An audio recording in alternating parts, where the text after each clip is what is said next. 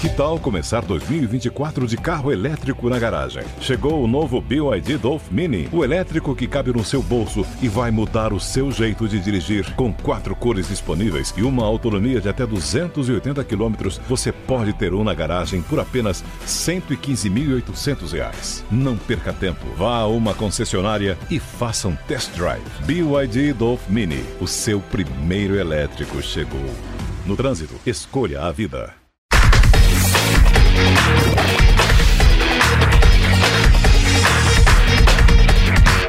Olá, bem-vindos ao Drops desse sábado, lugar certo para você que gosta de entretenimento, quer uma dica de série, uma dica de filme. Tem tudo por aqui, né, Camila? Tudo e muito mais, viu, Paulinha? Vamos para a primeira dica? Após 10 anos da morte de Whitney Houston, uma das maiores lendas da música, fomos presenteados com uma cinebiografia da diva do R&B.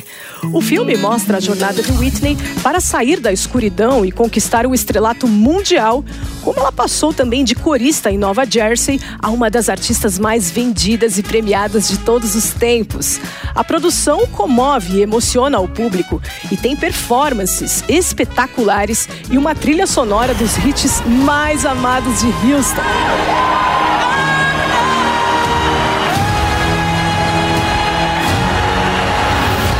Naomi Eck, de Star Wars, A Ascensão de Skywalker, é quem dará vida à cantora no filme. Intitulado I Wanna Dance With Somebody, a obra conta com Stanley Tucci, Ashton Sanders, Tamara Tunney, Nafessa Williams e Clark Peters no elenco. O diretor é Casey Lemons e a produção de Clive Davis, que foi o responsável por ajudar a cantora a assinar o seu primeiro contrato de gravação no Arista Records, quando ela tinha apenas 19 anos, é quem vai cuidar dessa produção. Esse filme promete fortes emoções, viu, Paulinha? Um elenco desse... Tô pronta pra me emocionar e pra cantar junto no cinema, né? Porque a Whitney Houston é daquelas artistas que mesmo se você achar que você não conhece ela, pra que você comece a ouvir as músicas e fala, gente, eu conheço todas as músicas dessa mulher. Guarda-costas. É verdade. Né?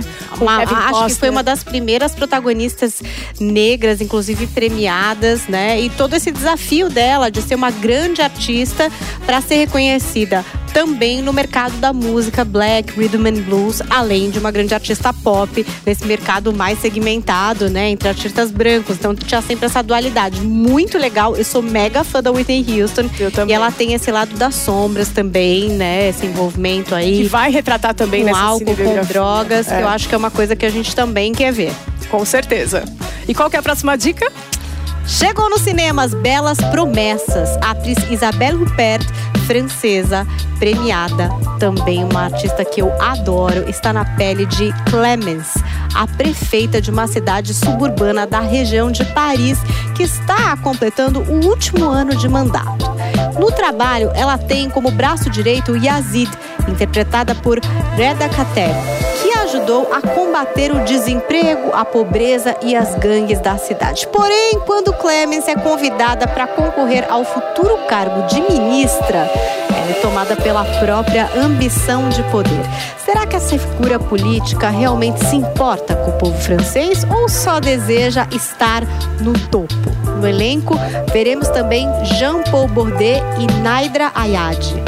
Já falei pra vocês que eu gosto da Isabelle Huppert. Ela sempre aceita projetos desafiadores. Ela é uma atriz que entra ali em coisas que a gente não imagina. Tipo, por exemplo, a Dona do Barato de 2020, né? Exato. E ela também fez no final de 2022 o filme A Senhora Harris Vai a Paris, que também tá incrível. Ainda está nas telonas, dá pra a gente assistir. E Paulinha, não dá pra perder, né? Essa atriz é maravilhosa, né? Super premiada. Tem que assistir essa nova produção. É isso aí. E quem ama um filme de ação não pode deixar de conferir nas telonas dos cinemas Esquema de Risco, Operação Fortune. A trama segue Orson Fortune, um agente do Serviço Secreto de Inteligência Britânica, que junto de sua equipe profissional recruta uma estrela de Hollywood para ajudar em uma missão secreta. Uma nova tecnologia de armas mortais foi criada e ameaça derrubar a ordem mundial. Por isso, eles precisam agir rápido para interromper as vendas dessa ferramenta letal. No elenco veremos um timaço de estrelas como Jason Statham, Hugh Grant e Josh Hartnett. e a direção é de Guy Ritchie, que já assinou filmes como Sherlock Holmes e o último Aladdin. E olha que depois de uma primeira temporada de muito sucesso, a série Vikings Valhalla finalmente retorna para uma segunda temporada aguardada na Netflix. Ambientada há cerca de 1000 anos, no começo do século XI, Vikings Valhalla conta as aventuras heróicas de alguns dos vikings mais famosos que já viveram. O lendário explorador Leif Erikson, interpretado por Sam Corlett, sua irmã Freydis Eriksdotter, vivida por Frida Gustafsson, e o príncipe nórdico Harald Sigurdsson, que está na pele de Leo Sutter, todos lindos e maravilhosos. Aliás, é um ponto alto dessa série, a beleza do elenco. Essa nova fase traz novos heróis logo após a trágica queda de Kattegat, um evento que esmagou seus sonhos e alterou os seus destinos. Se transformando em fugitivos na Escandinávia, eles são forçados a testar suas ambições e coragem em um mundo além dos portões de Kattegat. Os 8 episódios que já estão disponíveis na Netflix prometem muita tensão, um pouquinho de violência, que também é uma característica dos vikings. Eu vou maratonar, quero saber se vocês também. Agora essa dica de lançamento é para quem ama cachorro.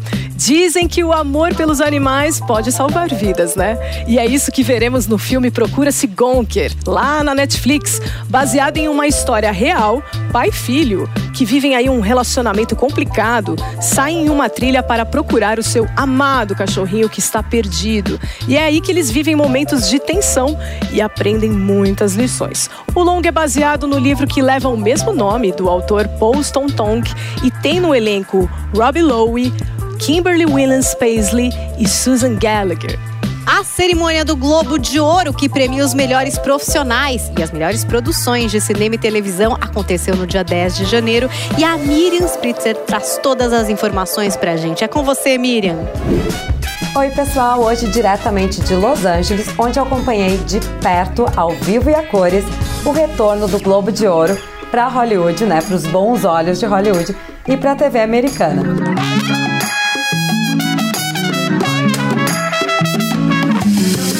Um dos maiores defensores da premiação voltar aos bons olhos de Hollywood é o diretor Guilherme Del Toro, que saiu vencedor na categoria de animação e muito feliz de levar o prêmio, que comentou isso não só no discurso dele, mas também com a gente, com os membros da Hollywood Foreign Press Association, e muito feliz também que há tantos dos membros que são latinos. Outro ponto que é muito bom para o cinema latino foi a vitória de Argentina 1985, em que Ricardo Darín comentou em off com a gente que agora a Argentina não só está comemorando a Copa do Mundo, mas também está comemorando o Globo de Ouro e, quem sabe, o Oscar. E isso é muito simbólico, porque fazem mais de 2 décadas que a Argentina não leva uma premiação assim tão grande no cinema. Outra coisa legal que acontece durante a premiação é essa informalidade, e a gente consegue ver até um pouco dos roteiristas, diretores brincarem com seus próprios prêmios. O Mike White, que recebeu o prêmio por ter criado White Lotus, né, que venceu na categoria de série limitada, pôde trazer à tona algo que eu acho que ele estava guardando há muito tempo, que muitos dos grandes nomes ali presentes não queriam entrar no projeto com ele, com medo de que não desse certo. E ele pôde mostrar ali que de fato era uma grande ideia. Por falar em White Lotus, Jennifer Coolidge é sem sombra de dúvida uma das pessoas favoritas da indústria.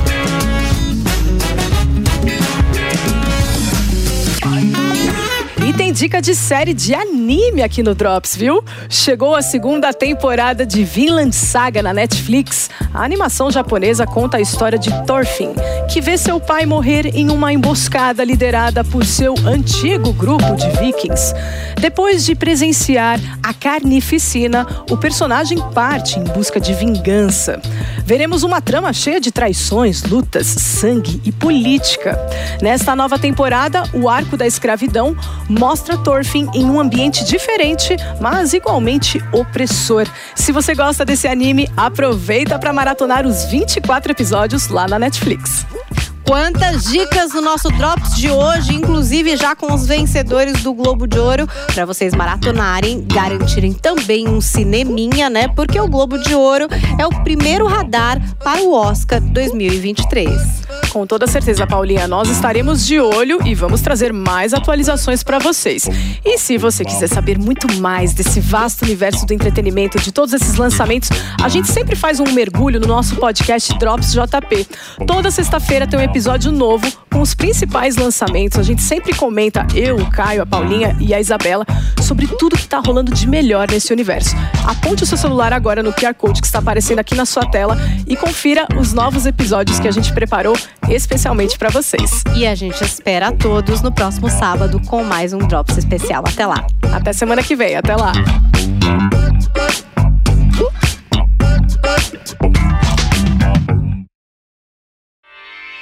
Realização Jovem Pan News.